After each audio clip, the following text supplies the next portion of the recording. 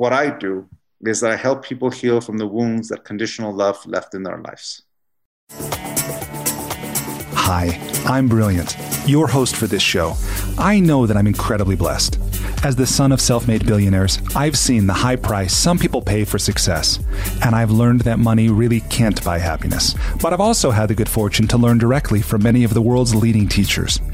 If you're ready to be, do, have, and give more, this podcast is for you.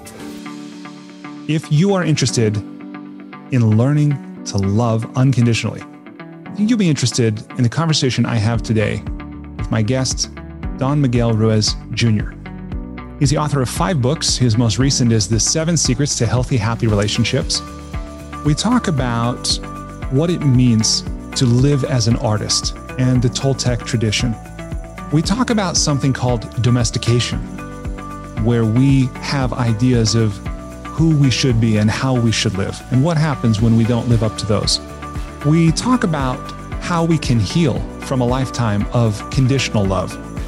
We talk about what love is. We talk about how change happens, what a moment of clarity is, what to do when you're blessed with one.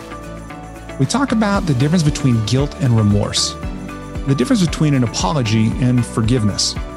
But we also talk about the ego, what it is, how it operates, how you can understand it better to live a happier life. You can learn more about Don Miguel Ruiz Jr. at his website, which is miguelruizjr.com. I hope you enjoy this conversation with my new friend, Don Miguel Ruiz Jr. Don Miguel, welcome to the School for Good Living. Thank you, Brilliance. Thank you for having me on your program. Will you tell me, please, what is life about? Ooh. It always changes. For me at the moment, it's to enjoy it, to engage the people I love, to create the things I enjoy doing. So you can say it's to enjoy. That's my current point of view of it. But it's always changing. And when I was a kid, it was play. When I was a teenager, it was to expand. When I was in my 20s, it was to find that strength. It's like find my voice.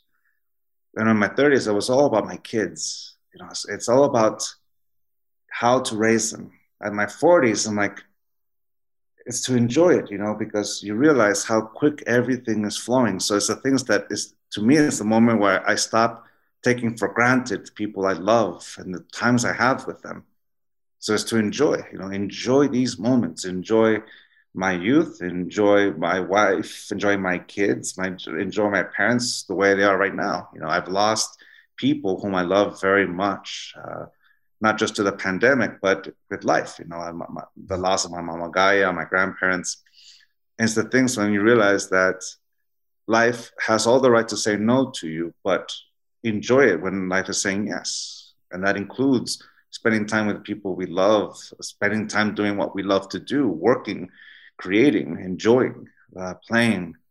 It's you can say, in other words, to be present. Yes.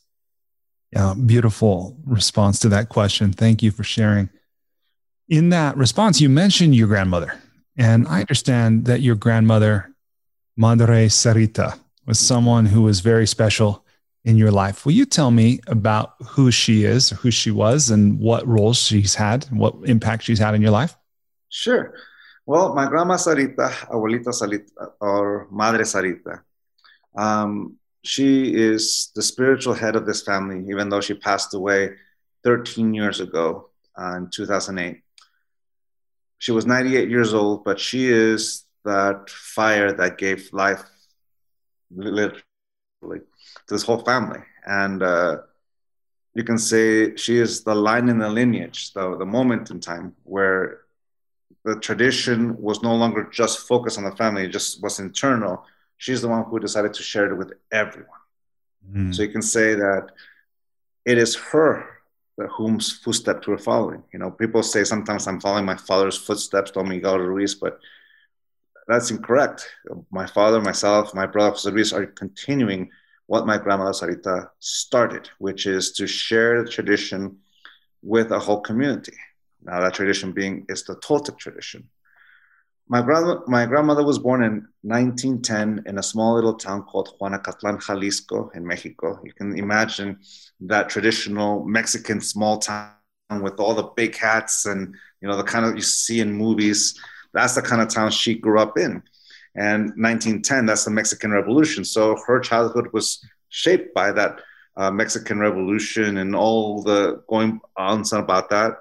Then came her teens were the Roaring Twenties and 1930s. She had 13 children, my father being the 13th one. Wow. She's a very strong woman. She had to be. Very, very much so, And one day, one of her youngest sons, Mimin, passed away in a car accident in Fresno, California. And for her, she got really upset, and it affected her health. That's what sometimes mourning does, when you lose someone you love, especially as a mother. So her health was deteriorating, and the family members, her sisters, all and her started giving her healing. They started practicing the tradition with her in that, and you can say faith healing. My grandmother recovered. She had an experience that she couldn't explain in one of those sessions. Like she meditated, she had this moment, and she felt incredibly relieved. And she wanted to share that. That was the fire that made her share the tradition with everyone else. Gratitude. Mm-hmm. She was so grateful that she decided to share the tradition with everyone. So at that point, she was already living in Tijuana and San Diego, California. And she opened up a temple called Nueva Vida in the 1970s. And that's when she started to teach our tradition to the whole community there of Barrio Logan, which is the Hispanic Mexican-American community there in San Diego, the barrio. But little by little, people just came to see her because she was first speaking to the neighborhood, but people came to see her, came not just to listen to her lessons, because she would give on Thursdays and Sundays sermons. That's the translation. She would call it cátedras in Spanish. I would translate that to sermons on Thursday and Sundays. But from Monday through Friday, she would do healings. And people, not just from the community went, but other people from the state of California coming, and all of a sudden became national. They became international. People from all over the world came looking at her. And as she progressed and people got to know who she was, there's this newscast, the local channel, the local NBC channel did a piece on her and talking about her ability to heal people who are sick. She healed people who had cancer and all these other diseases. One of her most proud moments when she gave a lecture to a panel of doctors at UCSD back in the day. And she was the first woman to be hired by the state of California to practice her tradition with the community. So she worked at Casa Familiar in San Isidro. So she was a woman that had so much faith in life, in God, in herself, that she just continued to help as many as she could. And she always said that she was just the instrument of life of God to help other people. In 2007, the year before she passed away, she was inducted into the San Diego Women's Hall of Fame, where they were honoring her for maintaining a tradition. They honored her ability. And the reason why that is because her father, Don Leonardo, and her grandfather, Don Ezequiel, they lived in Mexico, but there was still that taboo that, after the conquest and the whole Inquisition, that taboo that if you speak anything outside Catholicism in Mexico was pretty strong. You can say that's what drove them to just be secluded. That's the history of the colonialism of Mexico, of La Nueva España, or what was left of it. Mm-hmm. But by the time Madre Sarita reached that age, everything had changed. The 50s affected, the 60s affected, and she was in the right moment to be able to share that which she was able to share. And that's who my grandmother is. A grandmother of a great-grandmother, a great-great-grandmother. There was six, when she passed away, there were 6 generations living. Wow. her first baby, my tia Angelita, was born when my abuelita Sarita was 15 years old, and she was about 42 when my father was born. So it's, she had a lot of work to do, but her passion, her joy, her love, her faith was pretty much impressive, and did the best she could. So it was a beautiful thing to witness.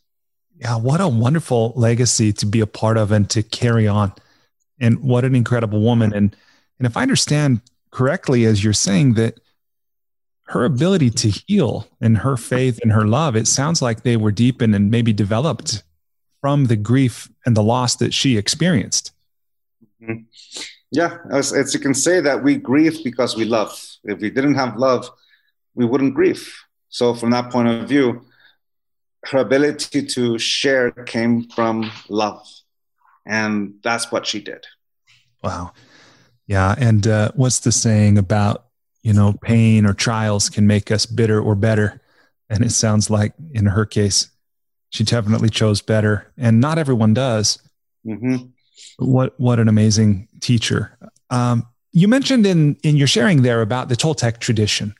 Will you share with me a little bit more about it? What is it, and how can we maybe understand it or even participate in it in a way that could improve the quality of our lives? Well, sure. The word Toltec is a Nahuatl word that means artist in English. If I translate the phrase, the Toltec art of transformation, into 100% English, it means the artist path of transformation. Mm. I am an artist, and the work of art that I create is my life. You can say life is the canvas by which I create that work of art. And the instrument I'm going to use to create that work of art is going to be this body, it's going to be this mind, it's going to be my will, my intent, my yes and my no. So with that, you can say that this canvas is continuously changing with every choice that I make.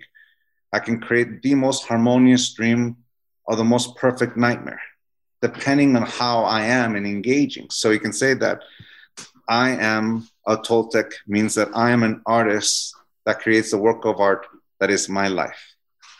And you can say that historically, there's a culture in Mexico that was called the Toltecs that existed over 500 years ago. And it was basically, according to oral tradition, the people who created Teotihuacan, that's the oral tradition. But as a culture, they created Tula and many other little cities across El Valle de Mexico. And you can say that they thrive as a beautiful culture, but they cease to exist either with the expansion of the Aztec Empire or the Spanish Empire. So when that ceased to exist, it became an oral tradition. Mm-hmm. So there's families in Mexico that teach it the way they taught it over 500 years ago. And there's people like my family who adapts it with each generation. My grandmother used to say to us, if you practice the Toltec tradition the way I or your father practice it, you're killing the tradition. Because all you're doing is repeating it verbatim. To apply the tradition is to apply all the lessons that you've learned in life. And the consequences of those actions is what becomes and teaches you in life. It's the thing that teaches you not just what a sermon or a lecture gives you, but the practicality of the consequences that impacts your life. So life is the teacher. Wow. So from that point of view, depending on the family, depending on where you come from, there's definitely, we know people who practice it as it was 500 years ago. Then we have the families like mine that adapted. I'm speaking to you in English, so I'm already adapting it as we sure. Just by that action alone. Yeah, and we're doing it through technology, right? Yeah, exactly. Yeah. So that's the history of it. How does it benefit us? Well, it's my brother likes to say this quote: in the Toltec tradition, there's nothing to learn but to unlearn. Mm-hmm. And what we're unlearning is the thing that prevents us from living the life we want to live, by letting go of conditional love or domesticated point of views. So from that point of view, what I do is that I help people heal from the wounds that conditional love left in their lives. Mm. You will never be out of work. I don't think.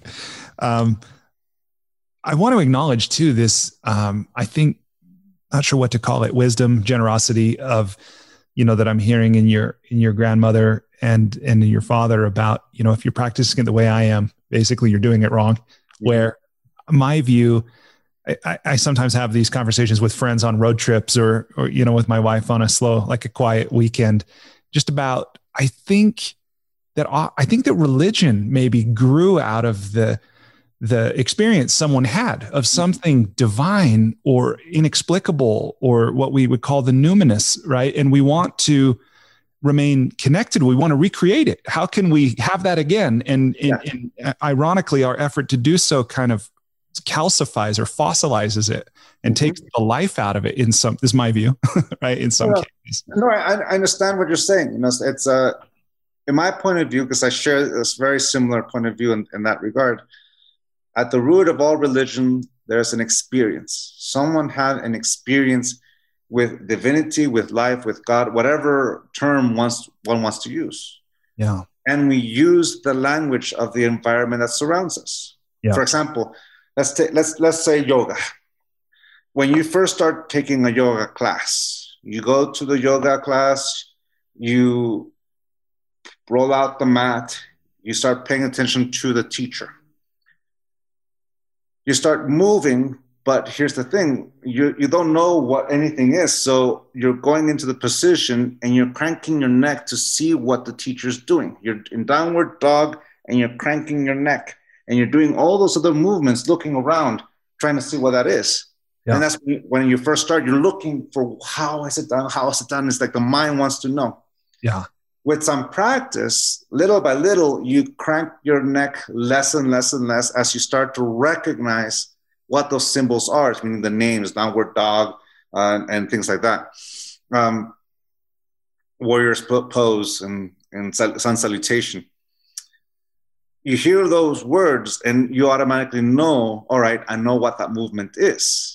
Yeah. And you're not looking around, right? Like, am I doing it right? What's everybody else doing? So that comes with some practice. Yeah. Then eventually what's going to happen is that you know the movements, that all of a sudden you stop thinking about it. And for the very first time, you bring your breath into it. Yeah. And all of a sudden, once you're able to bring your breath into it, it's almost like the moment where the mind stops getting in the way and confidence comes in. I know what I'm doing enough to let go of the need to know because I know. Yeah. And you begin to breathe and you start flowing. You start to flow with the breath. You start to flow. And then eventually one day, your mind goes away. Your awareness is present. The breath took you there and you have a moment of clarity, a moment of whatever that is. And you get to the point where you don't even need to listen what the teacher is doing.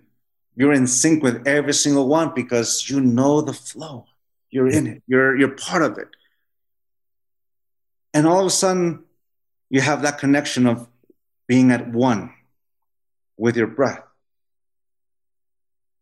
When the session is finished, you go, wow.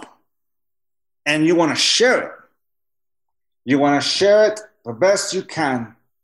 So you go to the words you know, which is the language that you learned in that yoga studio, because that's the only reference you have. And you try to bring in something else from all over your environment to put it into words. Although at that moment, you're going on memory. It's no longer the truth. It's just a memory.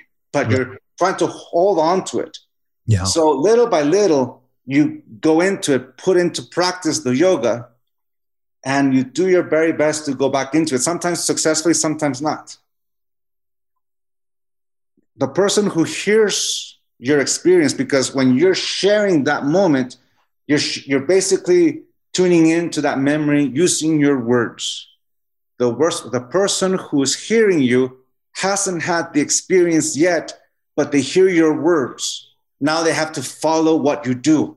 And you think you have to follow it as is because, well, that's the way it happened to her. It can happen to me this way. That's how it happened to him. It can happen to me too. So little by little, And you look for it, and you not get it, but you can like, no, hit it. I can do it again and again. And sometimes you're so in your head that you never pay attention to it. Sometimes that happens. So some people who hear that tone are able to replicate it. Some people are not. But in our tradition, what we talk about is the main problem the Four Agreements and all these other books deal with is something called domestication, which is a system of reward and punishment by which we model the behavior of an individual, where if we live up to the expectation, we're worthy of the reward. And if we fall short of that expectation, we're worthy of the punishment. And since we are emotional beings who experience the full spectrum of our emotions, that reward feels like acceptance, which feels like love. And the punishment feels like rejection and the lack thereof of love. Is the way we learn conditional love. I love myself if. I love myself if. So we get so used to that system, we get so attached to that system so that we use that as a motivator to create, to achieve, because that's what we've known. You know, get straight A's, you get a reward. Achieve this, you get a reward. We got that to like a rewarding system. So it gets to the point where we begin to corrupt things. An example would be the Four Agreements. The telltale sign that we use the Four Agreements as an instrument of domestication is judging ourselves for taking things personal, judging ourselves for making assumptions and all the rest. In my case, hello, my name is Don Miguel Ruiz Jr. I don't take things personal. I don't make assumptions. I forgot the rest of it. Oh no, how can I call myself Don Miguel Ruiz Jr. if I don't know the Four Agreements? And there's the downward spiral of judgment, punishing myself for not living up to that image of the perfect version of Don Miguel Ruiz Jr., who doesn't take things personal, doesn't make assumptions, always does his best. He is impeccable with his word. And if I forget a fifth one, be skeptical, but learn to listen, there's a downward spiral again. How can I call myself Don Miguel Ruiz Jr.? So we're used to that reward and punishment model. Yeah. In the example here with the Four Agreements is that at that moment, we're no longer practicing the Four Agreements. We're practicing the corruption of it, which is the four conditions. The four conditions is because we're so used to that domestication that we judge ourselves for not being impeccable with the word. And since I can't give what I do not have, imagine my wife. She was born and raised in Harriman. Honey, here's the Four Agreements. Read it. Honey, you're taking things personal. You didn't read the book. Oh, honey, you're making assumptions. She's walking in through the door, making noises as we speak. And we make judgments and we do all this thing. But at that moment, I'm judging her. Whenever I judge someone, I'm punishing them for an agreement they never made, but I'm forcing them to make the agreement through the judgment. That's the four conditions. I'm practicing the Four Agreements, but I'm actually really practicing the four conditions. And here's where a lot of religion and spirituality gets corrupted. Not just spirituality, music. You can corrupt music. You can corrupt fashion. You can corrupt culture. You can corrupt our skin color. You can corrupt man, woman. You can corrupt anything. I accept you if. I accept myself if. I can only call myself a yogi, if I have that moment of clarity. I can call myself a Toltec only if I live the Four Agreements. The Four Agreements are my Bible. But at that moment, if we judge ourselves, at that moment, we're no longer using it as an instrument of healing in the same way that the Four Agreements or yoga helps. The four conditions is just another way to subjugate ourselves, domesticate ourselves, and to pretend to be something we're not. What happens there is that someone has that aha moment with religion, spirituality. Mm-hmm.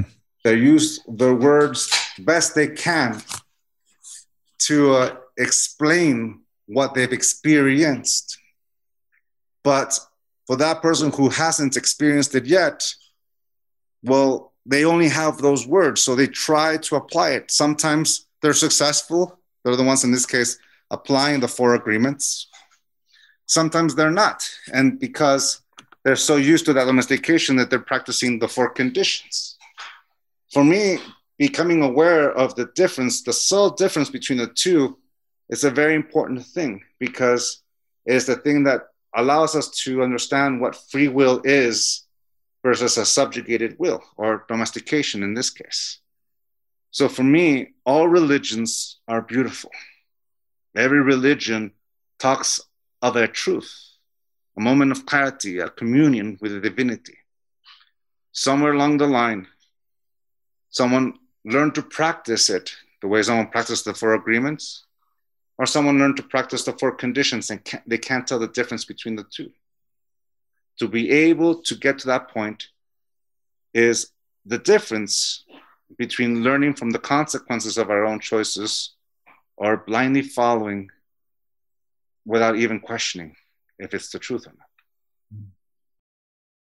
Thank you for sharing that beautiful discourse on this, and really the inverse of the four agreements. I mean, the four conditions, and how those, that can happen with anything, like you're saying, culture or a fashion or music. One thing I'm curious to know is clearly, love and unconditional love is central to your work and to being this artist of life, as you describe. How can we learn to love unconditionally? What do we have to do, or who do we have to be? Well, that's the thing. As the question arises, who do we have to be? We already created an image of what it's supposed to do. Ego is easier to understand as a function rather than a concept. The function of ego is to keep the illusion alive. That, to me, that's how I understand ego. So the illusion of the perfect thing, that's what you're saying?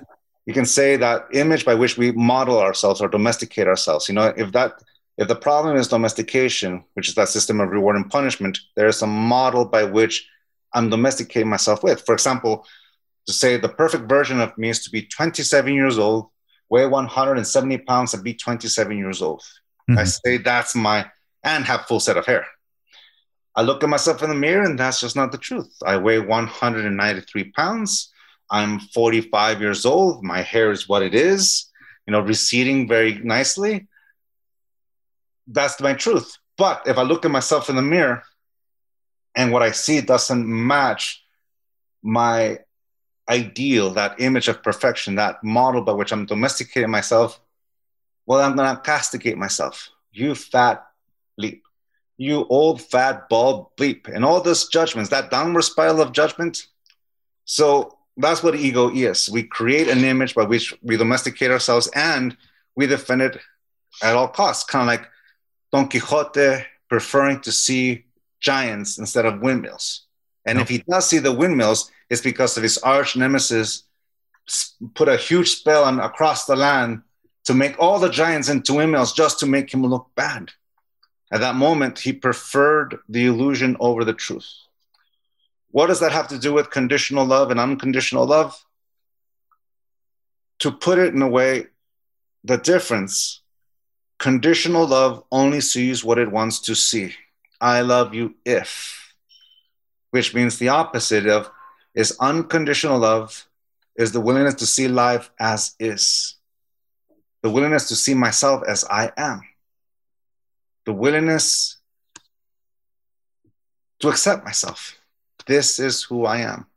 The sum of every decision that I've ever made and the youngest I will ever be. If we can have that for ourselves, then we can see that with everyone else. Instead of my wife, I see Susan, the woman who loves me and whom I love, whom we both said yes to. If I only see her as my wife and project a mask of who she's supposed to be, then I have run the risk of not knowing who she really is, especially if I'm domesticated to my own point of view. Just like Don Quixote. Don Quixote doesn't see the woman that Dulcinea really is. He only sees Dulcinea. And he's going to domesticate that girl or that woman to live up to that image because that's what he wants to see. So conditional love is that. Love, with or without conditions, let's just say that love is an energy that allows us to create a bond with ourselves and with other people. Let's just say that that's simply energy. And I'm the source of that energy. Just like I'm not this body, I'm the force that animates it. I'm not this mind, I'm the force that animates it. And I know that because on the moment of my last breath, of my last heartbeat, I don't take either one of them with me. Then my love only exists because I'm here to manifest it. My love exists because I exist. Now, am I going to share that with conditions the way I've been taught? Through society, through community, through whoever was in my life who domesticated me to their point of view. That love has to be earned by living up to an image that doesn't exist. Or I'm aware that my love exists and I can share it with anyone I'm with. All that is required is get myself out of the way so that it's there. Meaning that take out all the filters, all my distorted point of views, and be willing to see life as is, to accept. So to me, that's what unconditional love is. The willingness to see the people I love just as they are, as opposed to whatever image I project onto them, which requires, of course, the willingness to listen. Yeah. And to see, right? To pay attention, to be present. Yeah. Even when we don't like what we see or we don't agree with it. And I can see here, I think, where your brother talks about to unlearn, right? The expectations and the, so forth of how things should be, how people should be. So this is maybe the very Western rational part of me asking this then. Okay. So say I understand. So somebody listening. Okay. So they hear what you're saying. It's something they want, but they don't know how to do it. How do we do this? Is this a plant journey? Is this more meditation? Is this like some chanting? Is there some ritual or ceremony? Like, how do I get myself to be less judgmental? How do I get myself to see without the filters? Like, as a practical matter, how do I do that? A moment of clarity. In the same way that an alcoholic or drug addict wakes up one morning to see the truth of what they've created. They have a moment of clarity. A moment of clarity without any action is just a thought that passes in the wind, but a moment of clarity followed by action becomes a pivotal moment in our life. It is the moment where we become aware of what we've created, what we've done, how I've used my own intent to continue to believe. There's a couple of phrases that I love that I'm going to quote here again. I quote these a lot, so I love saying it because to me they resonate. First one is Eleanor Roosevelt. No one can make me feel inferior without my consent. In other ways, no one can domesticate me without my consent. And how do I give consent? By believing it. It's like the image of Siddhartha with Mara, when after Siddhartha is able to maintain his discipline and resist the temptation of Mara's daughters, Mara gets so upset that he couldn't get Siddhartha, so he sends his armies to destroy him, and those armies send all these arrows, and Siddhartha sees those arrows, and he turns them into roses because he didn't give him permission to hurt him. I see that analogy that all the beliefs in my belief system have power because I keep saying yes to it. Yeah. All those domesticated point of views, all those judgments have power in me that resonate with me because I keep saying yes, which leads me to my second quote I'm going to say. Neil deGrasse Tyson says, the truth exists whether you believe in it or not. Of course, before that, he says, that's the thing about science. The truth exists whether you believe in it or not. But that phrase, the truth exists whether you believe in it or not, it doesn't need humanity for it to exist. The truth exists with or without you. Yep. The truth exists with or without me. In contrast, this is me learning from that phrase, a belief only exists for as long as I say yes to it. And the moment I change that yes into a no, that belief will cease to exist, which means as soon as I don't believe it, it ceases to exist, which means a belief only exists with me. It needs me. It needs humanity for it to exist. Just like the 4 agreements and the 4 conditions, see, we can tell the difference between the truth and a belief. or lies or ideas, that kind of thing. But belief is more important than this one, reflects better. If you can tell the difference between the truth and the belief, then you can say that that which I see in the mirror is the truth. The judgments I hear about what I see in the mirror, those are beliefs. All those judgments about being 45, being a little overweight, a little bald, and whatever other judgments that anyone can resonate with, those only have power because we said yes to it. At that moment, that's the moment of clarity. Mm-hmm. All those judgments I have only have power because I said yes to it. I continue to believe my domesticators. And here's the thing, my domesticators stopped domesticating me a long time ago. But I continue to tell myself that over and over by continuing to say yes to it. Yeah. And there's an image my brother says that I also like to use here. It's like a scorpion that stings itself over and over again with its own tail, administering the poison that it meant for someone else to oneself. Well, those beliefs by which we continue to hurt ourselves is kind of like saying yes to them when we believe them. It's exactly drinking our own poison, or that scorpion that stings itself over and over again. Yeah. So the moment you become aware that you're doing it, that's the moment of choice. If you choose not to do anything about it, the cycle will continue. It's just a thought that passes in the wind. But if in that moment of clarity you made the choice, you know what, I don't want to do this again. That ability, we shift. Kind of like an alcoholic or drug addict. We take a step in a different direction and we change life. And we go through that hangover, you know. Mm-hmm. When you're going through that alcohol withdrawal, the best way, what you're used to is what one is used to is the hair of the dog. Take a sip of beer or something and the headache will go away. But you just punted the problem. It just kept going. Well, if we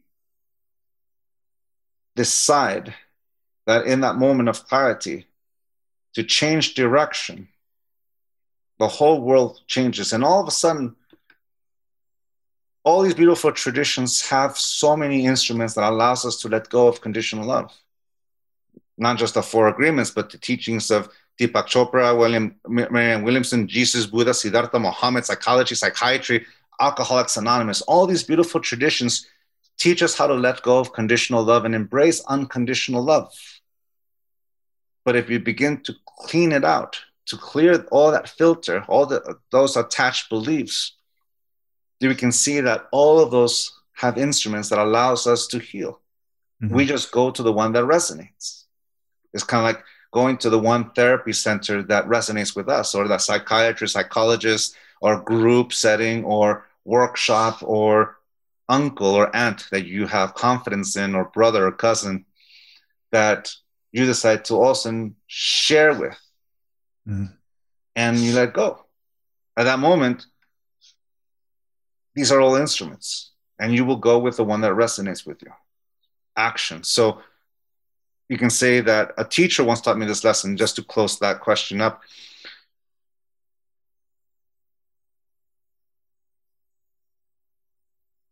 Enlightenment, the key to enlightenment is effort. That's what she said. The key to enlightenment is effort. To me, effort is using the energy that animates this body, that animates this mind, to manifest something. That's what effort is, putting one foot in front of the other. Discipline is simply remembering to make that choice every day. Or you can say, discipline is remembering to apply that effort every day. That's it. Forget about the drill sergeant in your head. It's just remembering that today I want to say yes to it, or I want to say no to it. And success is simply following through.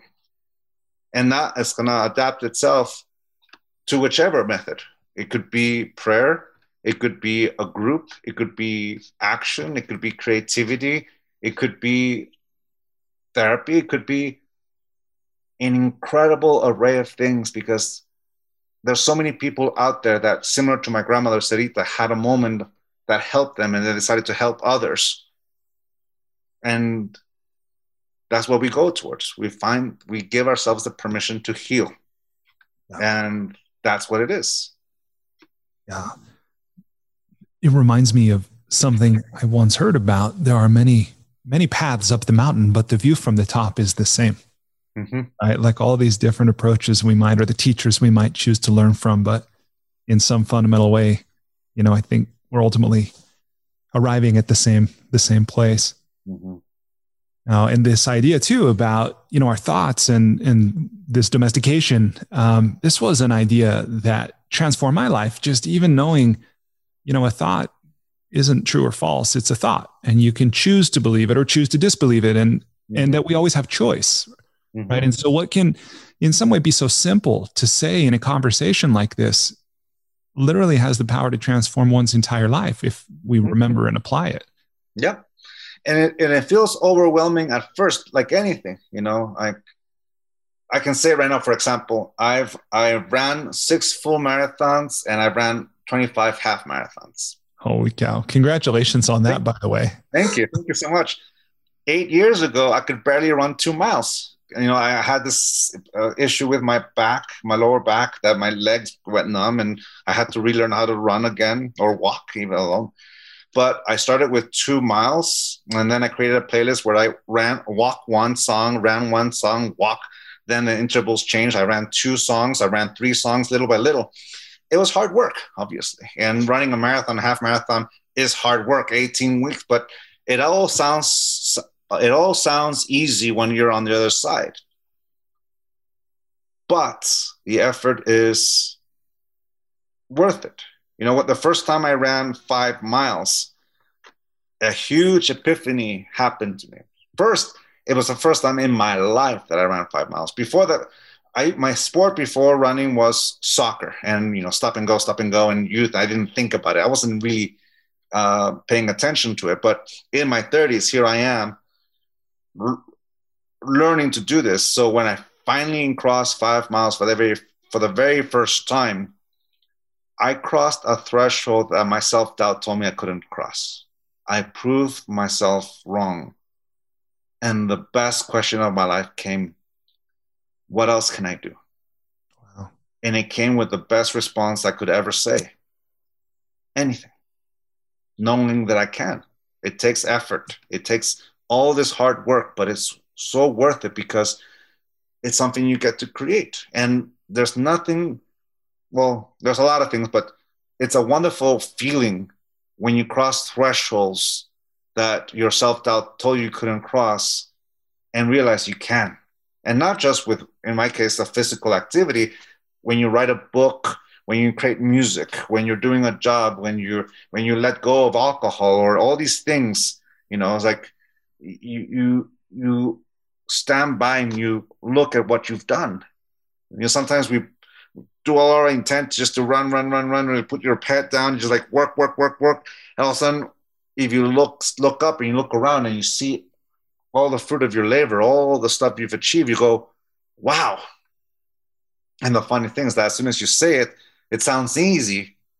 And the only reason why it sounds easy is because the words make it sound easy. Yeah. But the effort that we actually apply for it while we're doing it is tough. So you always have to find what motivates you. So you can say, what happens when you let go of domestication? Because the thing about domestication is that there's a motivator that drives you to do it. The grass is greener. I love myself as soon as I graduate high school, as soon as I graduate college, then I'll be somebody. What happens when you let go of that motivator, which is conditional love? That's the thing about that domestication. The motivator is conditional love. Passion. Passion is, let's not confuse it with the corruption of it, which is obsession. Obsession is like only focus on this one thing, and I can only achieve it. I can only accept myself if I have it. And if you do achieve it, you create another. For example, let's say I qualified for Boston. I can only call myself a runner if I qualify for Boston. If I don't, I'm just a jogger. And I know people who do that. Like, oh, they put people down by calling them joggers. And like, no, he's not a runner. He's a jogger. You know, what is that? But let's say that you're obsessed with it and you qualify. Now you're like, no, now I have to break the record. And I won't call myself a runner until I break the, and at that moment, you never accept yourself who you are. That's an obsession. Passion, on the other hand, looks different. The goal is just the excuse to do it. Training that Sunday when race day happens is just the excuse to run for 18 weeks prior. That's the difference. I enjoy doing what I love to do. And it's like I enjoy doing the craft that I do.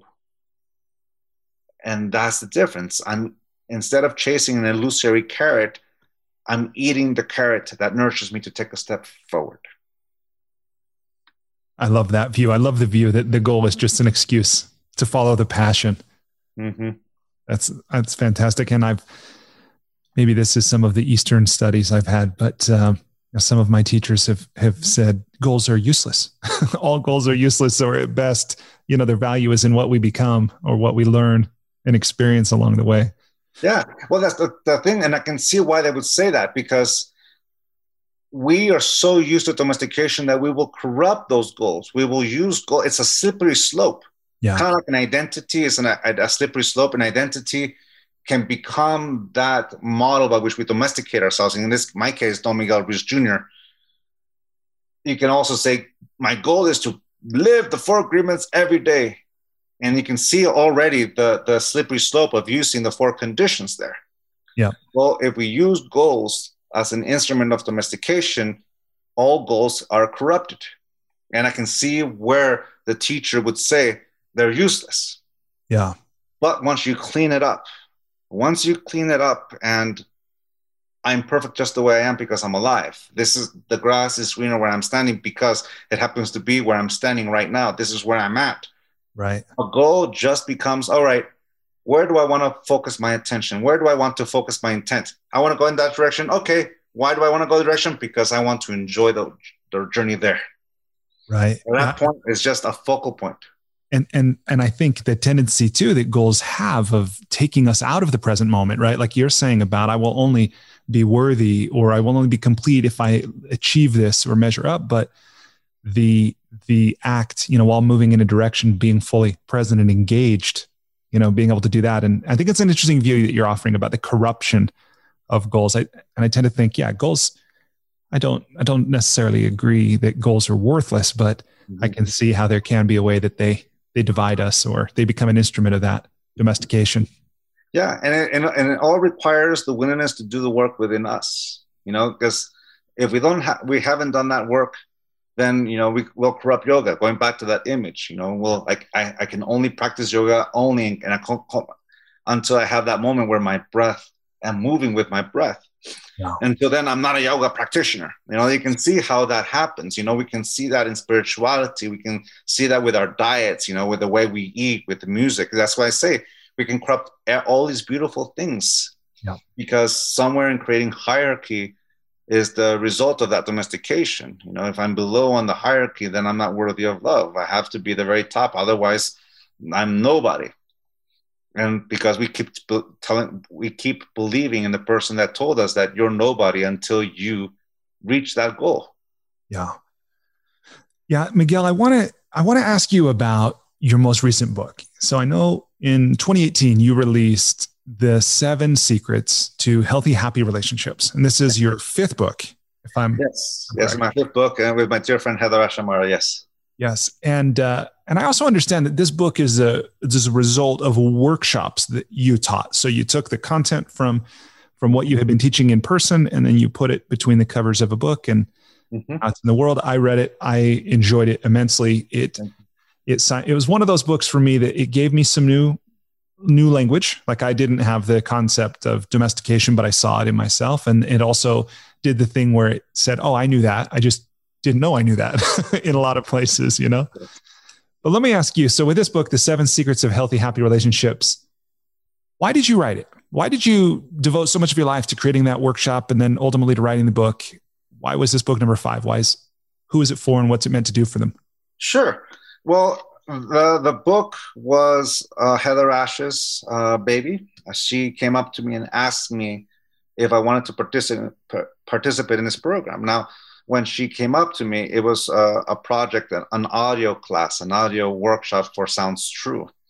And then when our publisher, because we have both at the time, the same publisher, Hierophant Publishing, Randy Davila, he heard about it like, oh, let me get the book rights for that. So now we had a workshop and a book, So when she asked me, I was in a particular part of my life. I had healed the relationship with my first love.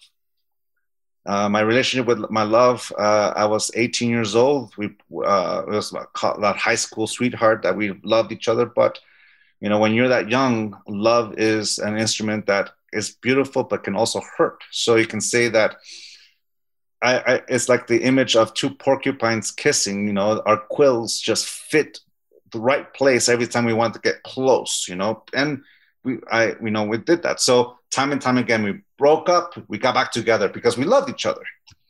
But every time, we would hurt each other, and, we broke up again, and then we tried to be friends and we would hook up because that's what we're used to. But then the quills hit, and then it was like that for several years until it hurt. And we got angry just by the thought of hearing each other. But, looking back on it, is the relationship that impacted all my relationships. Like it's the head of the freight train that when it finally hit, boom, boom, boom, boom, boom, it's like that one. Eventually, it all came to a head because I fell in love again. And she's the woman I wanted to marry. But all these wounds, all this stuff just infected my present. It's like carrying the weight of an old corpse, and meaning myself. I was holding on to all these old wounds, and it was infecting every relationship. And that thing was heavy and was stinky, and it finally crashed.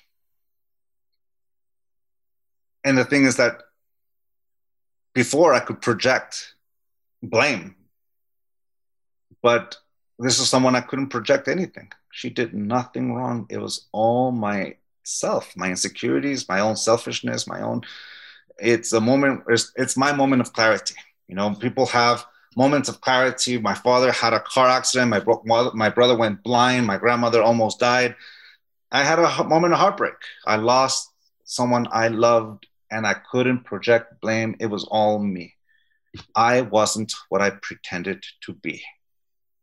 And you can say it's a moment where I really began to practice the family tradition. Yes, at that point, I've been an apprentice since I was 14 years old, and I can recite and give a class and all that. But then I had a moment of clarity when I was a certain age, at the age of 23, 24. And then by 27, it all fell apart. And I finally put it to work. I started to work on myself. I really applied the lessons. I took a whole year off from relationships so I can really give myself that time to heal. I moved places. I changed my whole thing and focused on myself. And luckily enough, I healed in time when I met my wife. I was ready. I wasn't afraid. I wasn't afraid to say no. I wasn't afraid to love anymore. And luckily for me, my wife came when she came, and we continued to work through things. She and I have worked through a lot of things.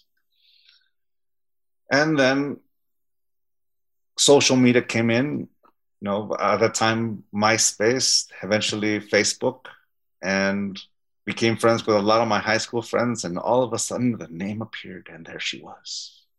The woman, the girl from when you were 18. First love. Yeah, my first love. I'll leave it like that. Yeah. I sent a friend request and she accepted. And we started talking and kind of like, hey, how you doing? Yeah, how you doing? Good. At the time I was living in Rockland, California. She was living still in San Diego, where I was born and raised. So the next time I drove down, we're like, let's meet up. Let's introduce our family. She was married and has her son, and I'm married and I have my 2 kids. We came together and we got the families together. Kind of like that was our safety net kind of way. We're like, all right, we're surrounded with safe. And we're talking, and it happened for a good 4 or 5 years that we now we talked, we were friends. And then on the eve of my first marathon in San Diego, it's a San Diego rock and roll marathon. I went down there by myself, and she and I hung out with her son. Her son went to play, and we just talked. And for the first time, we were alone, and we started talking. And I apologized. I apologized, not the apology of an ex-boyfriend, but that of someone who knows the difference between guilt and remorse. And what I mean by that is this. Guilt is punishing yourself over and over again for something you wanted to do. And every time you think about it, you judge yourself. Por mi culpa, por mi culpa, por mi culpa. You judge. But if life were to give you the chance to give do it again, you would still do it because that's what you wanted to do.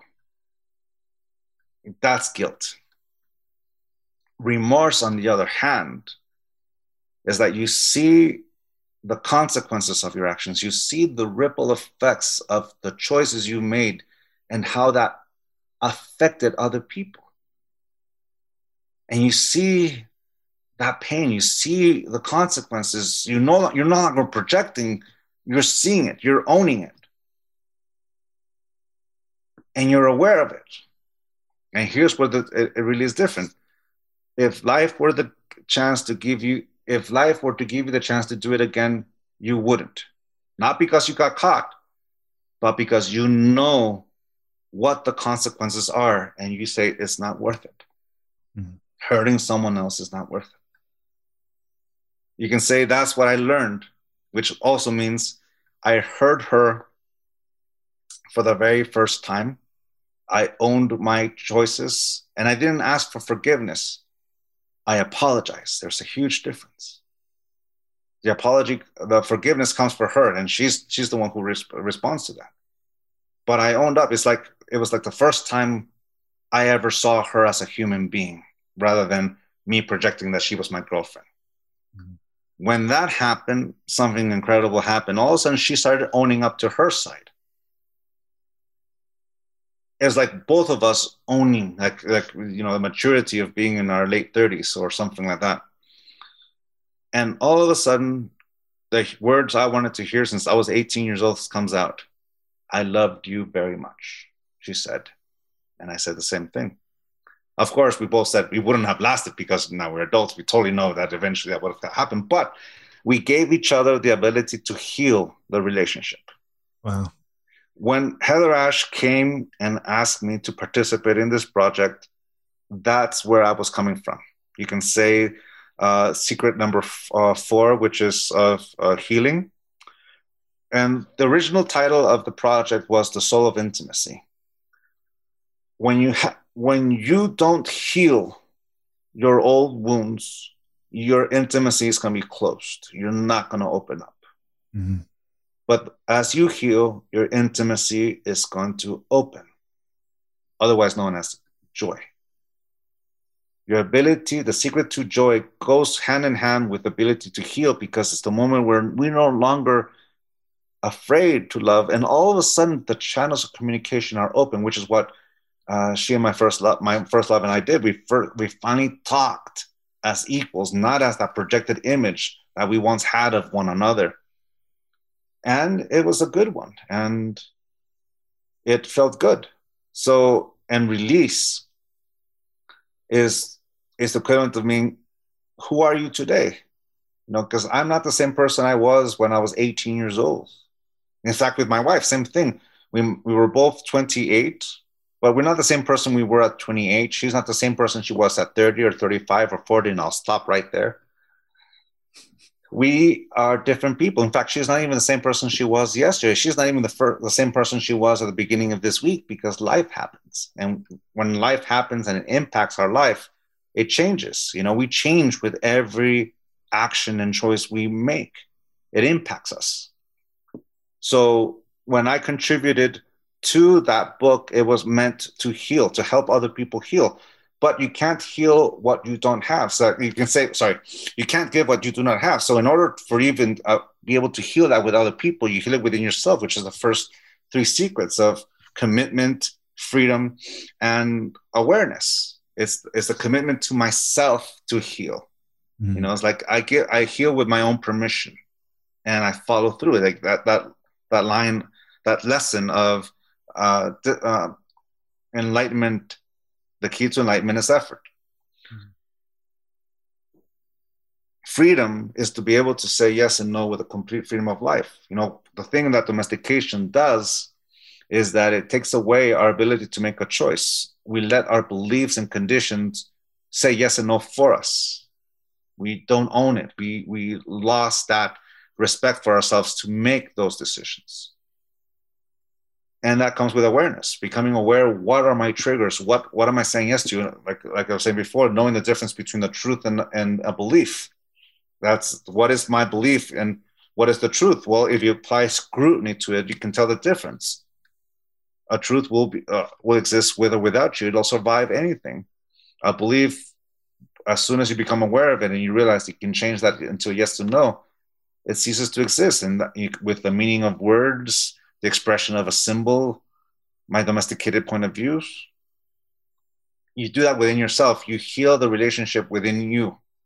Once you learn to heal that relationship within you, that gives you the opportunity to heal. Because say, for example, if she were to give me the chance and I didn't do any of the work and she came with that opportunity, well, I'm just going to hurt her again because that's what I'm used to. Yeah. But if I do the work and she gave me the chance, and chances are she might have given me a chance before, but my quills were up and I didn't even notice that hers were down. I just had mine up. You know, that probably happened several times. But when I finally did the work, my quills weren't up. In fact, most of them were healed and they weren't even there, which means that I was willing to listen for the very first time and own my actions. Yes, I did it. And when someone feels heard, trust comes in, and love blossoms where there's trust. Yeah, that's beautiful. Well, I feel fortunate for you that you had that healing experience where I know many people don't, whether it's through, relationships that continue to be acrimonious or whether they're ended, prematurely by death or whatever reason, we don't ever find that healing that I think we're all looking for. Mm-hmm. We continue to live these patterns of conditional love when I think what we're yearning for is that unconditional experience, both to give and to receive. Yeah. But we don't necessarily know how. I think it's wonderful that you had that, but also that you're teaching this to others.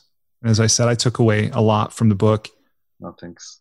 One thing that I'm curious to ask you about before we transition to the next part of our conversation that I hope will be a contribution to those listening, and I know it will be to me. It is about forgiveness. And just a moment ago, you talked about the difference between apology and forgiveness, and in the book you talk about forgiveness and how to do it, what it even is, that kind of thing. But this is entire books have been written on this, right? And I think every spiritual teacher has talked about this, and some of the greatest leaders in history. How do you think about forgiveness and how can we achieve it? Like, especially if it's not just an old wound, but it's ongoing. Sure. Well, I'm going to use a lesson that I learned actually in 2017. A teacher in Sacramento was giving a class, a series of classes there. And there was a teacher there that, when we're talking about it, he said it. So I don't remember his name, but it's not originally from me. That's what I'm trying to say. But it's a lesson that resonates. And I'm going to quote him. And it goes like this. Forgiveness is the moment you no longer wish the past was any different. It is the moment you accept it and you let it go. That was it. And it resonates with me. One, the past no longer exists. I can't go back there and change a yes to a no or no to yes. There's no life in the past. It only exists in my mind as a memory. And it probably didn't happen the way I think it happened. Just like the future doesn't exist yet. It only exists in my imagination.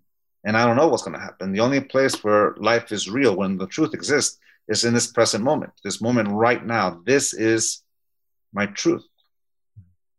So the moment where we accept it, that it happened, is a moment where we are no longer focusing on, it should have been this, it should have been that. You can't go back there. You can't change that yes into a no or no to a yes. Will no longer exist there. Yeah. You accept it and you let it go. Once again, that image of that scorpion comes back in mind. That image is beautiful, of a scorpion that stings itself over and over again with its own tail. Sometimes when we think about the past, we're using the past to go against us. So to let it go simply means to no longer use that stinger against me. I'm no longer going to use the past to hurt myself over and over again, especially when it's not happening right now. Yeah. Because right now, life is good. And that's the thing about life. You know, for example, the mind is so powerful and it does incredible things. Example, my son, my firstborn was born, my son. I'm holding him in my arms and I'm feeling that beautiful communion, that blessing. I am such a happy man. And I'm holding my boy and smelling. I can hear him. I can feel him. And my mind was fertile ground for fear in the form of a thought, actually a concept, or not even a concept, something that really happens. SIDS, Sudden Infant Death Syndrome. I read about it. I heard about it. The idea, the thought just popped in my head in that moment when I'm holding him. And all of a sudden, I experienced a fear like I've never experienced before. It was crippling, that fear. Nothing changed. Nothing changed in the room. My son is still alive. It was just a thought that all of a sudden I could lose him. And that fear stayed with me intense for several months until my father saw me that I was just at a verge of tears. And he says, Miguel, go fix yourself. Face it. The way I faced it is like I turned on the news. Unfortunately, there's news about children being hurt all the time. And I just imagined that was my boy. And I just cried like crazy, but I let it out. And since then, it's gotten better and better and better. You know, that fear will always be there. I'm a father. Like I have a daughter and a son. I don't have any anxieties about myself or life. It's just my kids. But back then, those first few weeks or months, it was intense. The power of a thought that blossoms at the right time can impact your life in such a way. In this example, you become aware that that is something I am so aware of now, to forgive myself. It happened. I had that fear. I was in the right place in the right time for that fear to blossom in my life and wreak havoc the way it did. And I accepted and I let it go. My children can die at any minute. And that's the truth. And that's the truth about me. I could die at any minute. Like you were saying before, every relationship ends. Relationships end by choice, by life, or by death. In my life, I experienced the end of a relationship by life, which is my girlfriend in college. And when we graduated, she moved back to Berlin. I stayed in California. It was the days before Facebook and MySpace and all that kind of stuff. So it ended. You know, that's the way it happened. The by choice is what we know as a breakup. And I've learned about that many times. By death, one day, my wife or I will see the other, close our eyes, and give our last breath. All relationships end in the same way that my life and everyone's going to die. Once I accept my mortality, then what am I wasting my time for that moment that's going to come? It's like in Game of Thrones, what do you tell the angel of death? Not today? Well, not today. I'm alive right now. Life is saying yes to me. My wife is saying yes to me. This little ring that I have only has power because we both said I do. But my wife has every right to change her mind from a yes to a no especially if I do anything stupid, she has all the right to change her mind, which means that symbol of my wedding ring only means something for as long as we both say yes. It is the thing that helps us not to take for granted those people we love and the people who are in our life. We accept that everything will end. Once you accept that it is, you appreciate that it's not today. You enjoy it. You're here to be with it. And that moment, forgiveness is a little easier, because why waste our time with something that's going to prevent us from having this relationship? Especially within myself, because in that self-administering of that emotional poison, I'm the only one who really feels it. Yeah. So when forgive someone, I'm basically, it's the moment where I'm no longer going to use them and their actions to go against me. Mm-hmm. So for me, that's what the act of forgiveness is. Now, we forgive when we're ready. If we're not ready to forgive, that's perfectly fine. It's all about breaking domestication, remember? If we say we have to be enlightened, so I have to forgive. But if you're not ready to forgive, that's your truth. And that's the truth of who you are. Yeah, it's okay. I think that's where I know for myself, and I think many people get what I would say hung up on or caught up on forgiveness with that very thing. Like it's something we should do. But if we're honest, when we look inside, if we're unwilling to try to do so and then make ourselves wrong for not doing it when we really don't want to. Yeah. And that's the thing. That's what domestication is. At that moment, it's forcing our hands. But the thing is, the emotional body is not ready. The wound is too painful to touch.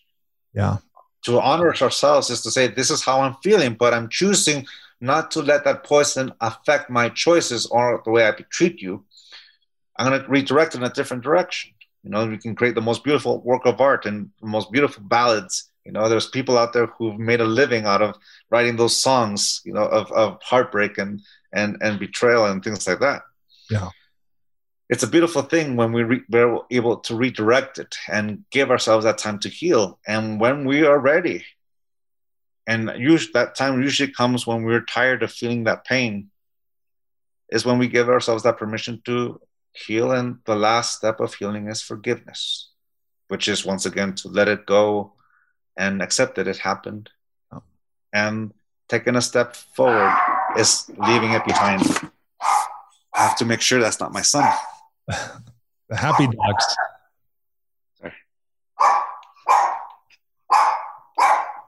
Sorry about that. It's all good. Because the dog won't stop barking until I open. Hey, hi, thank you. Thank you, thanks. You too. Okay. That was the real reason. As soon as I open it, he stops barking. Like he's got you trained. Oh yeah, he's got me domesticated. There you go.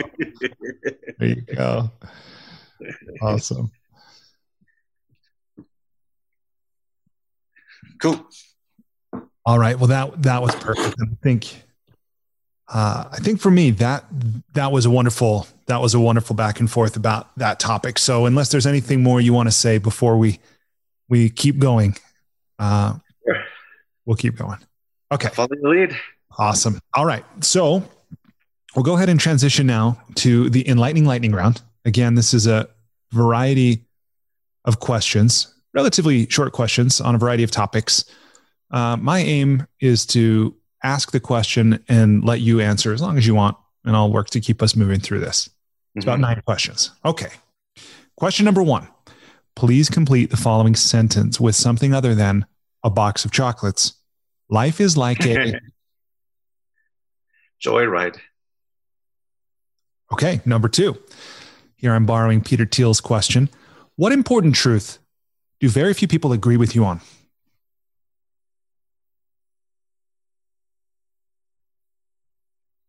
Effort. Will you say a little more about that? Well, like I was saying before, effort is the energy to take a step forward, using the energy that animates his body, that animates his mind to make something. Mm. I enjoy creating. and people go at their own rate. Something I have to learn to take a step back. Like it took me a while to learn that people heal on their own schedule and not on mine. Something that I had to let go. Just like I've been able to heal a lot of relationships with a lot of people in my past, and there's people who don't. And unfortunately, one of the things that I learned the hard way, is people heal in their own time, not mine. Mm-hmm. To translate that with effort, we all apply it differently. Like some people, for an example would be a physical challenge. Like my friend has a 6-week challenge of working out this much time. She set us up this Facebook group where we all, and I'm like, they're going, okay, let's do it. And every day I'm posting. And I'm realizing at one point, I'm like, hey, am I the only one doing this? And everyone's in different stages. Some people are, they put in what that is. Like I have a friend who, if I don't work out in the morning, then I'm not going to work out. Mm-hmm. Or they do this, and they have all reasons, and they're not excuses. It's just the way they are. So how we use effort is different. It's like as a father trying to motivate my kids to do something. For example, my daughter is incredible with her motivation when it comes to the things she loves to do. Mm-hmm. In regards to physical activity, it's hard to get her to do anything. Luckily for me, she's motivated by her homework and her school work. That's her effort. My son, without it's a different thing. Sorry? You are a lucky parent in that regard. That she's motivated. Yeah. She's motivated by her homework. I'm riding that wave of her need to compete, and she decided not to compete physically but academically. So I'm like, all right, I'll still do that. But and my wife's different, my friends are different, so we all have different stages of how to use our effort. Whereas I'm one of those people who's like, go. It's like, for example, knowing I was going to be in an interview with you, I postponed my workout this morning because I've learned that if I have a hard workout, my interview is not so clear. So I decided, okay, I'm going to save my energy to let it all out with you, because if I let it all out during the workout, it goes away. So that's where the disagreement, sometimes everyone sees it differently. Some people are much more hardcore than me. A lot of people are in a different place. They're like the bare minimum, So that's where I say we don't see eye to eye. We all have a different gauge of how to apply that effort. I got it. Okay. Thank you. And thank you for saving your energy. The best part is foregoing the workout for this interview. Oh yeah. Well, I've learned that. I've learned that lesson. It's like, it's you can work out and do those kind of things, but if it's, for example, if I'm doing a lecture at night or at 4 o'clock or 5 o'clock, I know my body, I can do a workout maybe around 8 o'clock or 9 o'clock, at the very most 11, and then rest. I just got to rest. So to let it all out. It's kind of like with coffee. If I drink a cup of coffee past noon, I'm not sleeping that night. It's just you have to know your body. This willingness to know your body. Yeah. That's part of the journey. Yeah. Learning ourselves. Oh yeah. Question number 3. If you were required to wear a t-shirt with a slogan on it, or a phrase or a saying or a quote or a quip, what would the shirt say? If you were required to wear it every day for the rest of your life, what would you wear every day?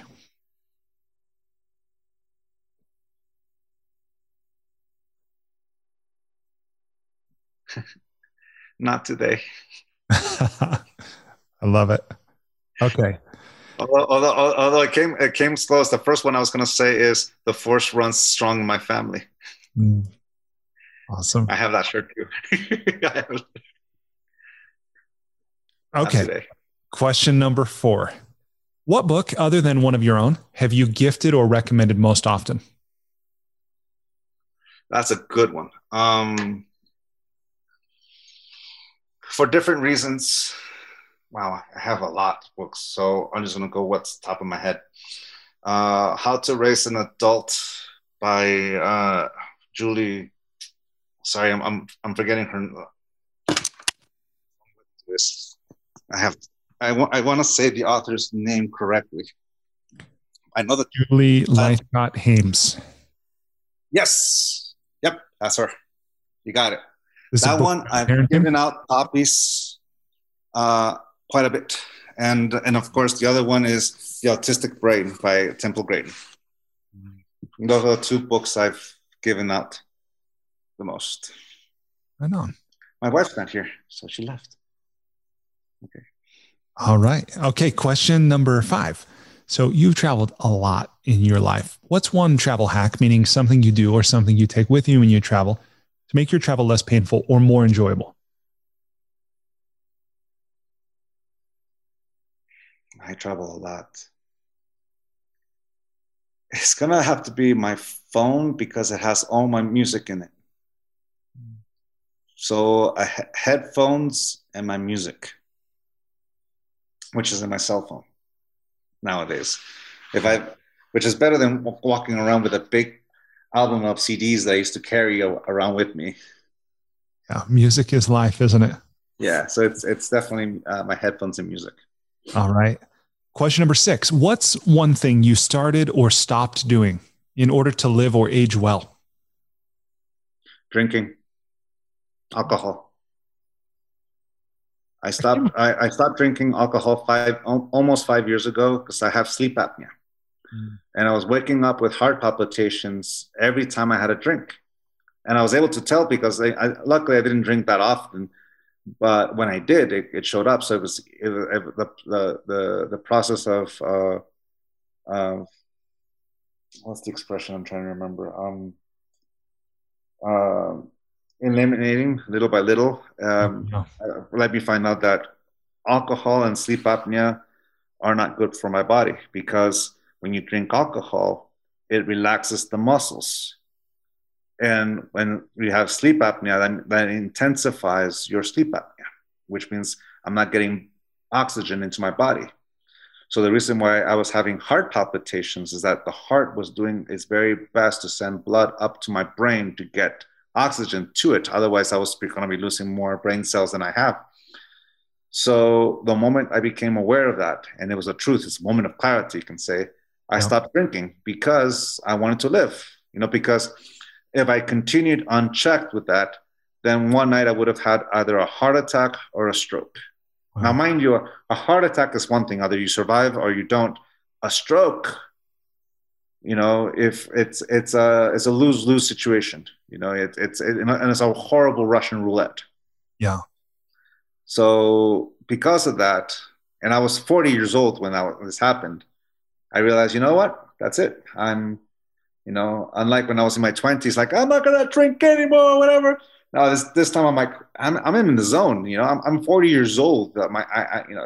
Heart attacks and strokes, they're the real thing. You can say it's the moment like I accepted my mortality and I chose, no, I want to live. I want to see my kids grow up. So one thing to help it was no longer drinking alcohol. At that point, I was already running. I had already changed my lifestyle in that way.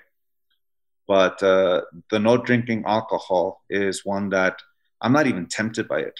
I'm not even tempted at all because I know that I haven't healed my sleep apnea.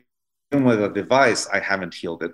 And it's the consequence is not worth the effort. Like my friend Kirk would say, the juice is not worth the squeeze. No. Well, I'm glad you discovered that and cut that out of your life before it had serious consequences. Mm-hmm. So good for you. I'm going to insert a question 6A. So 6A, what has been your favorite marathon or what's been one that you've just enjoyed a lot of the 6 you've run? You say 6? 18 half marathons? I've ran 5 California International Marathons, which is from Folsom to Sacramento, and I've ran 1 San Diego Marathon, which is around San Diego. The rest of them are half marathons all over the place. So it'll be my very favorite marathon has to be my second one. And the reason why is that I finished it. I finished all of them. But that one, I had around mile 18, I started having some issues with my hip flexor. And at mile 20, I felt an electric shock going up and down from my pelvis, down to my foot, up to my brain going, wow, what the? And all of a sudden I lost my ability to run, my running stride. Wow. And I had 6 more miles left. So at that moment, it was okay. If I wanted to stop, I could stop, but I could walk, and I could walk without pain at that moment. So I decided to walk. And as I'm walking, because at that moment, I accepted the truth. I'm not going to finish at the time I was going to finish, or whatever image I had. I let go of it. I completely surrendered to the truth of my situation, but I still wanted to finish. Mm-hmm. So I adapted to my truth, and I kept walking. The bus and the truck would drive by, open the door, inviting me to get in, and I'm like, "Oh, thank you, I appreciate it, but I'm gonna follow." So by the end of it, it was painful, but I finished it, and I crossed another threshold. My self-doubt told me I couldn't cross. I didn't hurt myself in the sense that I wasn't really injuring myself more because I wasn't using that muscle anymore. I wasn't using that. I was using the hip flexor, but I was using different muscles to overcompensate that. When I crossed the line, I had the biggest smile. It was just such a rewarding feeling that it's my favorite. Since then, I've ran other marathons, and some of them I finished running. Some of them I had a hard time, but I still finished. That one, though, it is the one that I knew I have faith in myself to be able to do it, and I did it. It's like knowing what it feels like to dig deep down, to get something done. That's and awesome. I let go. It's like. So for me, that was a big lesson. That here's the thing: I apply it with everything. That lesson from that day, I carry it from writing books to giving lectures to being on tour to being a parent of an autistic boy, of a teenage girl, of going through this whole COVID thing. It's the thing that I translate things. It's like if that lesson I can apply it in my running, I can physically apply it everywhere else. Mm-hmm. I've run half marathons that were spectacular, a lot of fun, a lot of great moments in life. That one is the one that fuels all those runs. That's awesome. You have that one moment that just gives power to all of them, knowing I can do this. And I've run that one race where I stopped because I'm hurting my ankle. If I keep pushing it, what do I want? I want to run again. Okay, you got to stop running right now. Accept that bus, and all right, I've done that. Yeah. But that day I got to know what digging deep. Sorry, my accent got in the way. Digging deep means, and it's not a concept. It's something I can tap into. Yeah, and that to me is such a beautiful example of what we were talking about a few minutes ago about goals. About the value is then what you become, what you learn and experience in the process, and now you apply that as you said. So many areas. And I had to let go of the goal. I had to let go. It was like it wasn't a motivator, and I wasn't call myself a quitter, whatever. It's like I had to accept my truth at the moment and adapt and ask myself, what do I want? I want to cross that line. Okay, what do I need to do that? And I accepted the truth and I adapted. And it's called being flexible. Like if you want to, my grandma used to say, if you want to make God laugh, tell her your plans. You adapt. It's about being flexible. This situation we're all living all across the world. A year ago we adapt. At first it was difficult, but eventually we found that rhythm. And once we found that rhythm, we keep following. It's like to do social distance learning with an autistic son is difficult. To help my daughter go through the emotional turmoil of not being around her friends has also been difficult. So we had different things they had to adapt, and you let go of it. And I'm not working anymore. So at that point I stopped touring because I can't really go anywhere, but it was perfect because my priority was with my family. Yeah. You adapt, you become flexible, and you ask yourself, what do I want to accomplish in this situation? And that is the thing. And the number one rule I had during the whole COVID thing, especially those first 6 months, is Every time I woke up, get dressed. Don't stay in your pajamas, get dressed. It Yeah. was an action, setting the intent. It's not a vacation. We're going to work through this. Yep. And it came from that moment, that moment in that race. That's great. Okay. Last few questions in the lightning round. Question number 7. What's one thing you wish every American knew? Compassion. Yeah, me too. Question number 8. What is the most important or useful thing you've ever learned about making relationships work?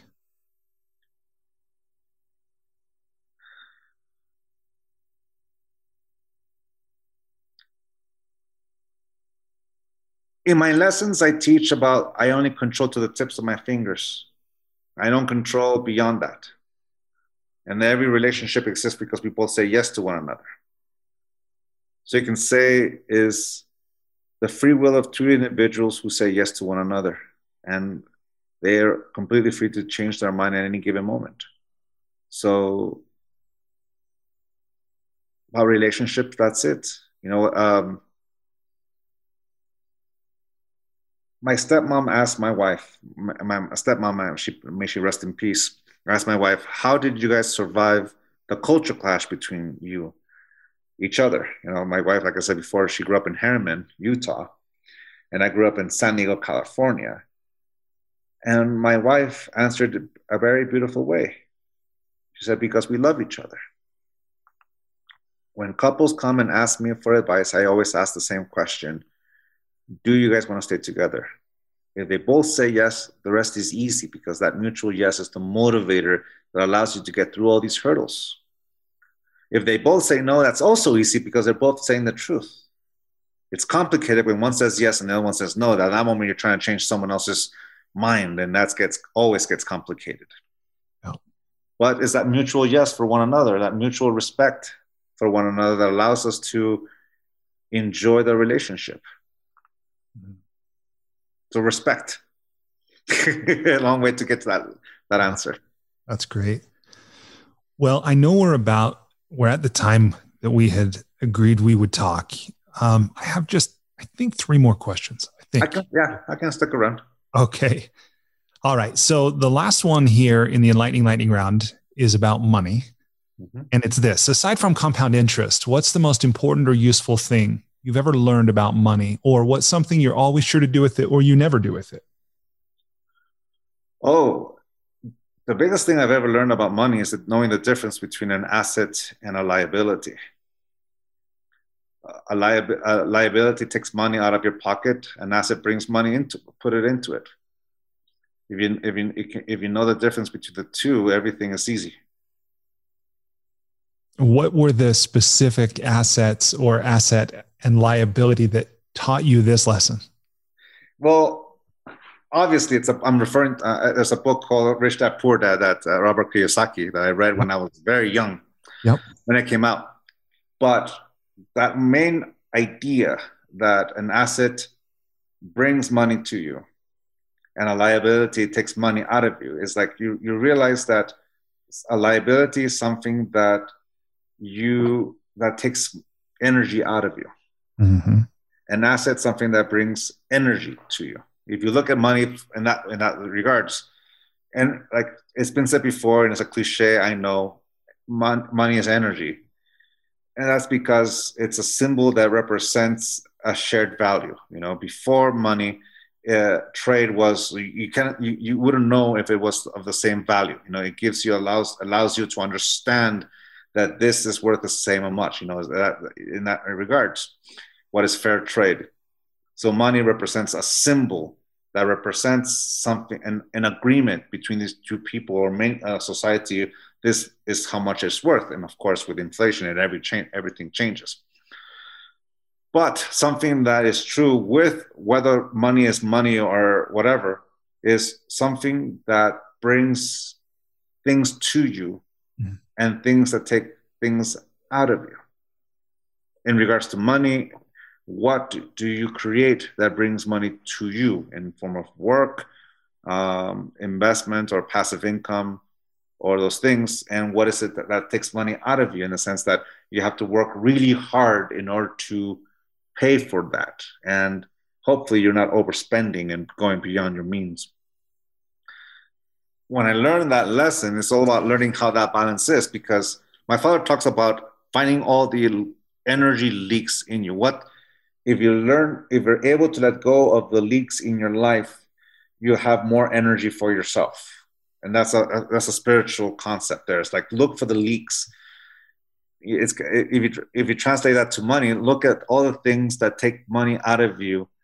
And basically that's all the effort that is taken out of you, that you have to really work in order to get that back. Whereas an asset, something that reduces your effort, but is still able to bring you money. It's like, all right, in the sense of, what we know in this capitalist society, an asset is something like a rent, something that gives you royalties, something that gives you investment capital. What's the word I'm looking for in regards? Income? Income, yeah, income. Yeah. And a liability is something that takes your income away. It's like, for example, today we get paid, and all of a sudden the money goes away, because as soon as you got it, you have to pay for everything that you have, and all of a sudden just like, it came in, there it went. All right. Yep. That's how that energy flowed. Yeah. All right. How can I balance that? How can I balance what I give energy to and what brings energy to me? And if we can find that in finances, we can also find that in our personal life, with drama, with gossip, with love and compassion. Compassion and love brings energy to you. Gossip and all that stuff it drains you. You're whenever you sit down with someone who's gossiping all the time and just dumping all this stuff on you, by the end of that conversation, you're drained of energy. It's a lot. Yeah. But then if you're talking to someone who's inspiring you, all of a sudden, it might be the same amount of time, but instead of being drained, you feel energized because this person just gave you all this inspiration. There it is, Yeah. So it's the same thing with finances, with money. Yeah. Our negative relationship with money, we're projecting onto it the behavior of individuals, and it has nothing to do with money. But it's a projection we have, greed and selfishness. It's more of the characteristics of that, where abundance and generosity, So it reminds me of what my father says. Love is the perfect balance between gratitude and generosity. I like that. I've heard a lot of definitions of love, but never that one. I like that. Yeah, that's one my dad. That's my dad's. That's the one he uses. Mm-hmm. Okay. And generosity and gratitude. So the last part of the interview here is about writing in a creative process. And I know we could do an hour and a half on this alone. And of course today we won't. Yeah. But I want to ask you this question I definitely want to ask you about your advice and encouragement for those who are working to get their own books done. So I'd love if you just give a few words to those listening who find themselves in that situation. But I also wonder if you'd be willing to share a little insight into how you get your books done. I know there's not a secret. I know it's a lot of hard work. Oh, yeah, it's an effort. Yeah, it's a marathon. Yeah. So I guess I would just say, what's the thumbnail? Like, how do you do it? Having done it 5 times, you're in the midst of writing your 6th now. Mm-hmm. How do you do it? And then what advice and encouragement do you leave those listening with? Okay, I'll start with a quote from a movie, Finding Forrester. You write with your heart, you edit with the mind. Mm-hmm. I love that line and that phrase, that quote, because it's the truth. The first draft that you write is a purge. It's not pretty. It's not grammatically correct. It's you purging all these ideas. And the reason why you're able to purge is because the audience is you. It's me. So you write with the heart and you let it, it's like throwing up. And the thing about it is that we have to learn not to edit as we're purging. Being able to trust in ourselves to let it all out. Which, You know, which, by the way, was much easier for us because we read your books and we broke up with our inner critic and our inner judge. thank you. There you go. Thank you so much for that. No, but it's true because when I first started writing, it would take me 2 or 3 hours to write a paragraph. And the reason why is because it needs to be pristine. It needs to be perfect. Darn you, Jack Kerouac, for writing a manuscript without any editing on the road. Yeah. You know, and by the way, huh?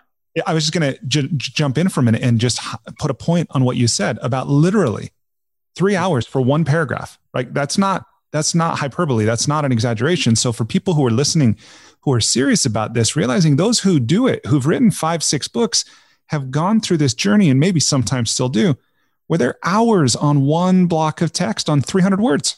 Yeah. And the reason is because we want it to be perfect from the get-go. And it takes a long time to be able to develop the trust of being terrible and let it all out. Let it all out, because you're trying to create a clay. You're trying to create the clay by which you're molding. So get yourself out of the way. Don't edit as you write. Let it all out. Let it all out. Let it all out. It's like I said before, it's like purging. It's like throwing up. Mm-hmm. And once you have all that done, you can write several pages without a paragraph, without a period, without a comma, without anything. Just learn to let it all out. Hit save, walk away. Come back later or in a day or two or a week or however long. Select all, copy, open up a new file, paste, hit save, put away the other one and never touch it again. It's your master. In this one, you start putting in grammatical rules, periods, commas, and all that stuff. Hit save, walk away. Come back. Now, this is where editing with the mind comes in. The reason why you edit with the mind is because all of a sudden the reader has changed. In the first manuscript, you are the reader. When you're the reader, you can have gaping holes and all these things because you're the one filling in the holes. When you start editing, the reader changes. It's going to be your reader, the people out there. You're basically editing in a form of you're translating it into a language someone else can understand. And the book has to stand on its own. It doesn't, like, the author doesn't have, the reader doesn't have you to ask the question, what do you mean here? What do you mean there? What do you mean there? You know, unless you're in an interview. But the book has to stand on its own. So you begin to edit. On my first book, The 5 Levels of Attachment, I wrote 5 manuscripts and I used 2 different editors to help me with that one. There was 3 editors to find, like Randy Davila, my publisher. He's the main editor of all my books. He's the final say. It's like it's Janet Mills is to my father, Randy Davila is to mine. Christy Macris is my editor that helps me put in the rules of grammar to that clay, that purge. And we begin to work on it between she and I. You know, we put it into thing. Once she and I finish, we go with Randy and he starts putting in the edit. So Christy knows me and Randy knows the audience. All right. But if you don't have the luxury of having an editor, you still have to transcribe or translate it into a language that someone else can understand. So that's what I mean by you write with your heart, you edit with the mind. When you write with the heart, let it all out. Learn to just let it all out.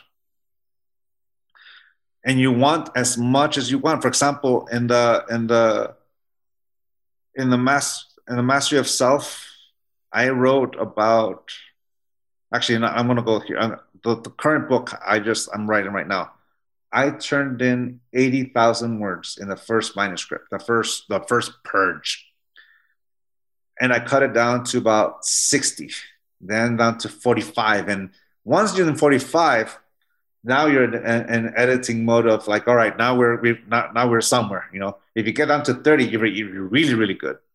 Then what you add is you filling in the holes, and then it grows.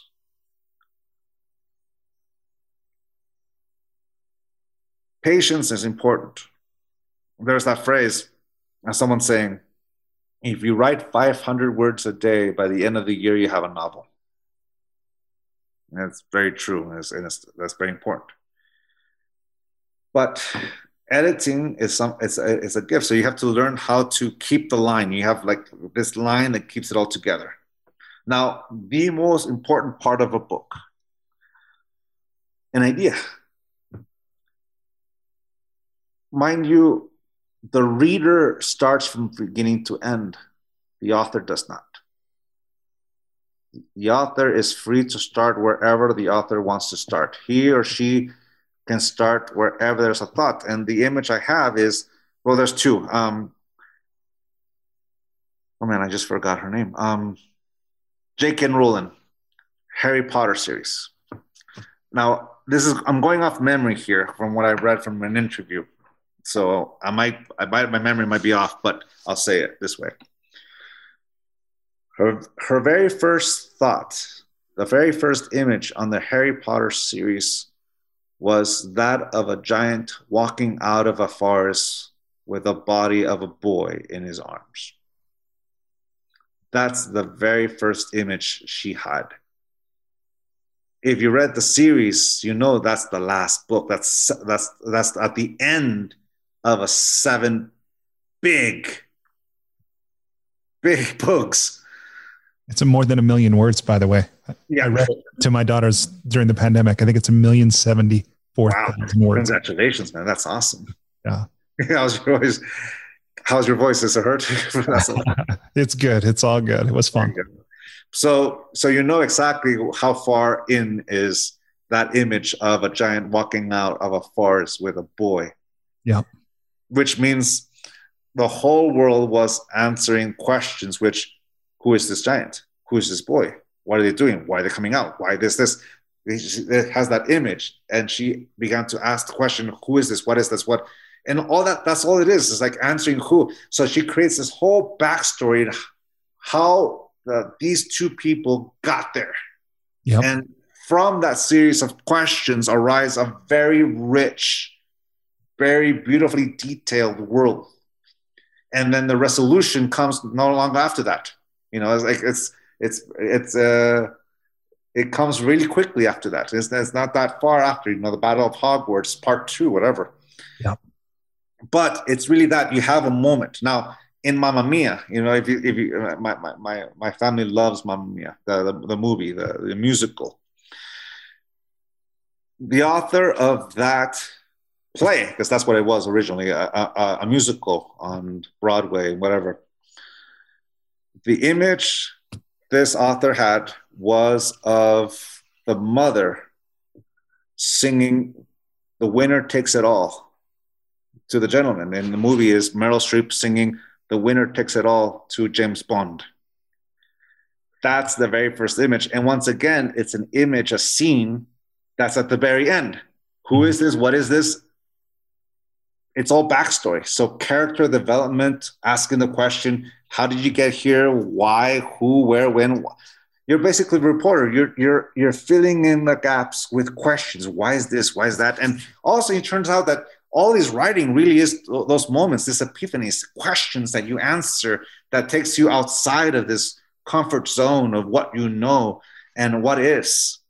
You know, anxiety is answering the what ifs with the worst case scenario emotionally. Same thing with a lot of things. You know, you can also put in the best case scenario to make you happy, you know, and it's in the opposite direction as well. Who is this? Why is that?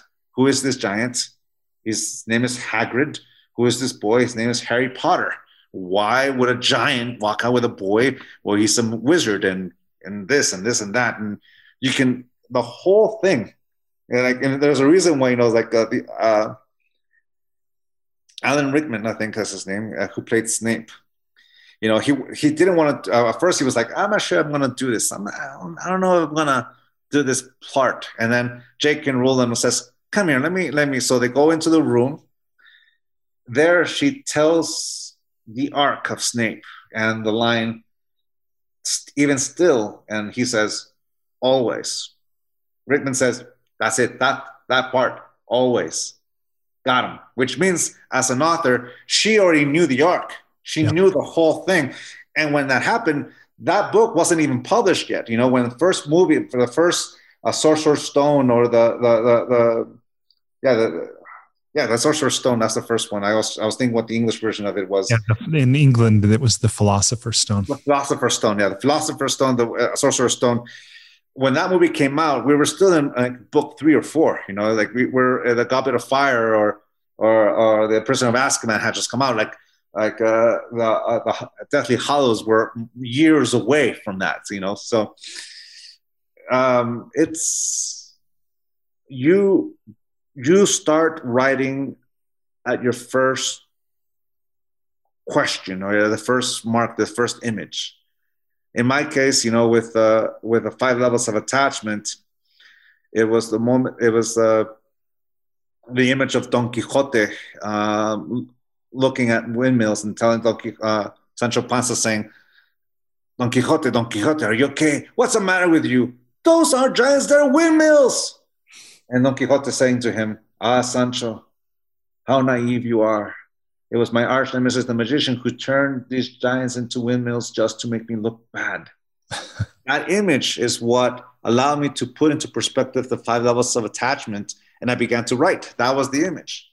And the mastery of self, it's basically letting go of the identity and going into preference, and how we take off the mask of our identity, that slippery slope by which we domesticate ourselves or honor our past and our preferences. This identity is a beautiful thing. That's the image. In the 7 Secrets of Happy, Healthy Relationships, secret number 4, healing, that was the image. You know, the story I told you about my ex, or my first love. Yep. In this one, it is the image of the new one. It's the image of a seraphim who becomes aware of that is the voice of God. When a human hears the voice of God, he's actually not hearing the voice of God, because if a human were to ever hear the voice of God, the human would explode. It would get destroyed, which means God speaks through a seraphim that talks at the level of humanity. That is the image I have in describing what I'm talking about, is the mind. You know, in the 4 agreements, my father calls it the parasite. That to me, which is to me the judge and the victim, the active domesticator in our life. It is the redemption of the mind. How does the seraphim, and how does this little demon called the parasite find redemption to become a channel of unconditional love, which is the angel that fell that becomes the ally? Redemption song. Emancipate yourself from mental slavery. None but ourselves can free our mind, which is, of course, the mastery of self as well, but it's also here as well. You have this image and you begin to roll it out. Beautiful. And I imagine those who are listening who have an aspiration to write can see something for themselves. Hopefully they're recognizing, you know, what that kernel is, or what the genesis of this idea is, and can use it to guide them and follow what you've said about just write from the heart, edit with the head later. But and I can tell you what I told my nephews and my nieces, because I've gotten my nephews and nieces have asked me similar questions on how to write a book, and my nieces who how to become an artist. I told them, "You really want my help?" They said, yeah, I want my help. Are you sure? Yeah, okay. Well, there's one thing I need you to do first. Accept this truth. You're never going to get published. They're like, "What?" Repeat after me. "I'm never going to get published. But. Repeat after me. "I'm never going to get published. But. Tío, uncle, tío." Look in my eyes and accept this truth. I'm never going to get published. And eventually they relent and they say, "Fine. I'm never going to get published." Good. Now that you accepted it, why are you still doing it?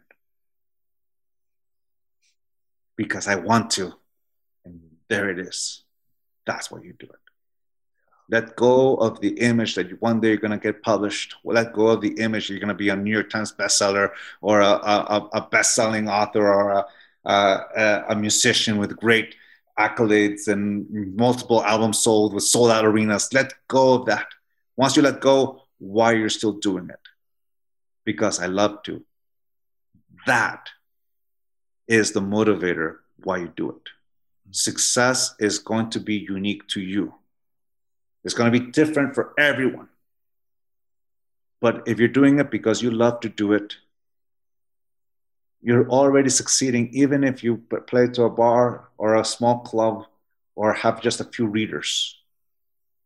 You did it because you wanted to, not because you had to. No. Awesome. What a wonderful way to conclude. Thank you for that insight. Miguel, if people want to connect with you or they want to learn more from you, what would you have them do? Well, there's a website. I have a www.miguelruizjr.com, miguelruizjr.com, or my father's miguelruiz.com. That's more like the family. You'll find my father, my brother, and myself there. We're active nowadays, but everything changes just like it is. So I always say the website is our home base. But yeah. Awesome. That's great. And one thing that I've done as an expression of gratitude to you for making time to share so generously of your experience and your wisdom with me and everyone listening is I've gone online to kiva.org, the microlending site, and I've made a $100 microloan to an entrepreneur who is in El Salvador. She's a single mother. She sells food, but she's also a farmer. So she's going to use this money to lease some land and buy some farming supplies where she'll grow and sell corn. So thank you for giving me a reason to go and make that loan. Oh, my pleasure. Thank you so much for doing that. I'm grateful for you to help so many in that way.